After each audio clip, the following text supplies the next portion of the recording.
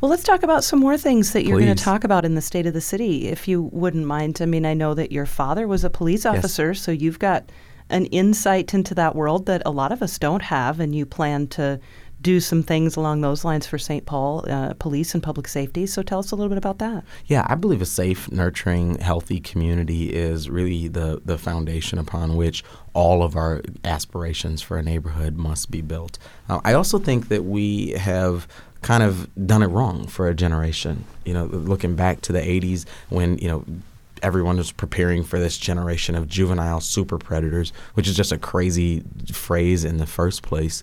We bought into this notion that, essentially bigger jails plus, more cops plus tougher prosecutors would equal safer neighborhoods.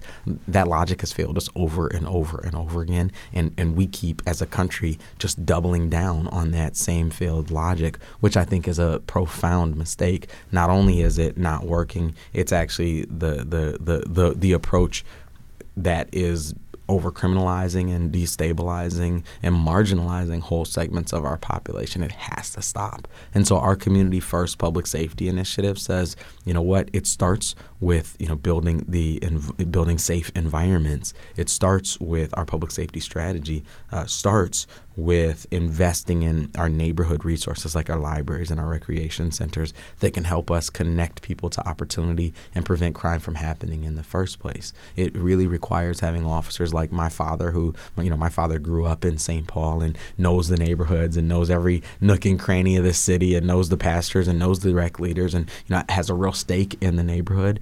I tell folks every chance I get that, if lives are on the line and if it's important that our officers are able to help us in a moment's notice fix the things that are wrong in the city, we all do better. We're all better off if they wake up in the morning knowing what's right in this city. So that's pretty critical. And we're focused pretty heavily on investing in the trust. The trust that exists between our officers and our neighbors is our most valuable and our most fragile public safety asset. It's same as any relationship. Trust that takes a decade to build, a generation to build, can be broken in a heartbeat. And so focusing on that trust and really investing and reinvesting in that trust every chance that we get is going to be critical. When I got sworn in, I promised to work with our police chief to review and revise our city's use of force policies that govern when and how officers are and are not authorized to use force. We produced a set of draft policies back in late January, spent almost 2 months reviewing those with community feedback. I'm really proud of that. I haven't seen any example anywhere in the country where community has been invited in to help say we need a set of use of force policies that we can all kind of get behind and we can all be on the same page. And we finalized that policy last week, so I'm glad that we are able to check that off our list. The world is so much different. We need to invite people into conversation at coffee shops and into conversation with the city, but also into conversation with each other. We can do that through kind of our neighborhood watering holes, the coffee shops and the libraries and those types of spaces. We can do that through kind of programming like this. We can do that through technology. There's all kinds of tools and resources available to facilitate that dialogue. Well, let's see. I read an article last week in the Star Tribune saying that some 250,000 people have moved to the metro area in the last 8 years.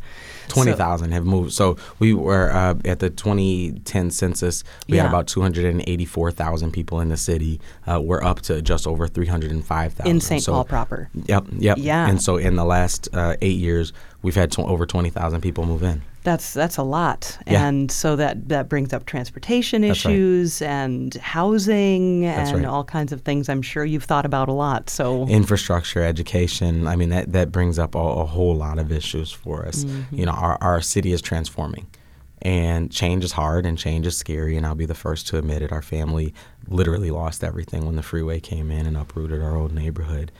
And change is the future. And so, figuring out how to foresee some of those changes, how to think about right now, what our children are going to be looking for, what kind of community our children are going to be looking for when it comes time for them to decide where to plant their business or where to plant their family, and continuing to our push to be that space is going to be critical for us. Sure. Another major aspect of our campaign was raising the minimum wage.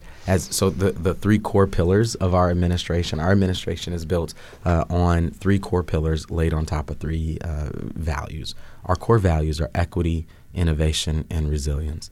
Everything that we do as a city, we have to know that we're doing it for everyone, that we're doing it for every person in every part of our city. We have to know who we're serving and what they're looking for from us, and constantly get better, focus on getting better and getting even better at producing that value.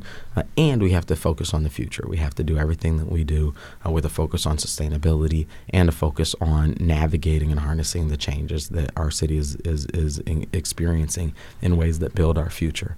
The three pillars that we're building all of our work around are education, which we talked about, public safety, which we talked about, and economic justice. Economic justice is so critical for us. When we think about economic development in a community, for the longest time, it's really been focused around, how do we find a business in the suburbs and, give them some kind of subsidy to move into the community. Right now in the Twin Cities metro area, for every 10 job openings, we only have 8 job seekers.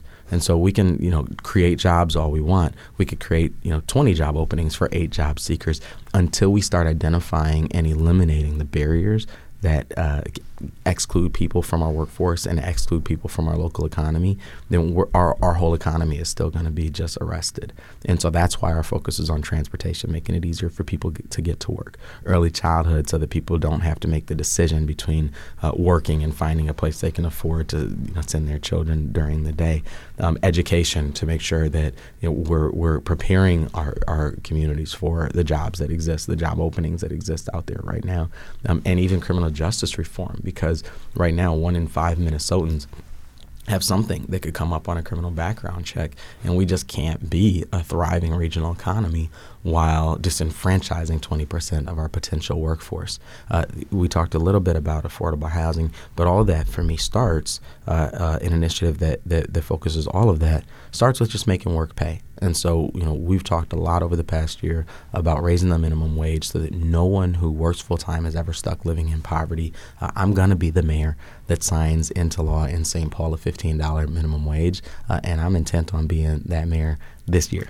Any final thoughts or anything I missed largely that you'd really like me to cover? I said the date of our State of the City. I didn't say the date and time. Okay. Our State of the City is going to be Saturday, April 14th, starting at 9 o'clock a.m. I think the doors open at 8:30. But the summit will start at 9 o'clock a.m. and it'll be at Johnson High School on the east side of St. Paul. So we're really inviting people to come out. We need your voice. The way we approach governance is that we just can't do it by ourselves from City Hall. We need the engagement of people in our community. We need the engagement of people in our city. There's a lot of energy in our community right now, and some of that energy is frustration about what's going on in Washington, D.C. and what's going on in the world and what's going on at the state capitol. And I invite every single person who has some energy about the state of the world right now to come and use that energy productively to help us prove in St. Paul that, what we're hearing in Washington, D.C. is that if somebody looks different and talks different and worships different than you, that person's probably the problem. We can show that our diversity is our greatest strength. We're going to build our community. We're going to build our economy. We're going to build our future based on that foundation. Wonderful. Well, Mayor Carter, thank you so much for your time today. It was a pleasure speaking with you, and I'm excited for you and St. Paul and just the growth of everything. I think it's going to be a wonderful match. I appreciate that greatly. I'm going to go get in the car and listen to some Clifford Brown. That sounds great.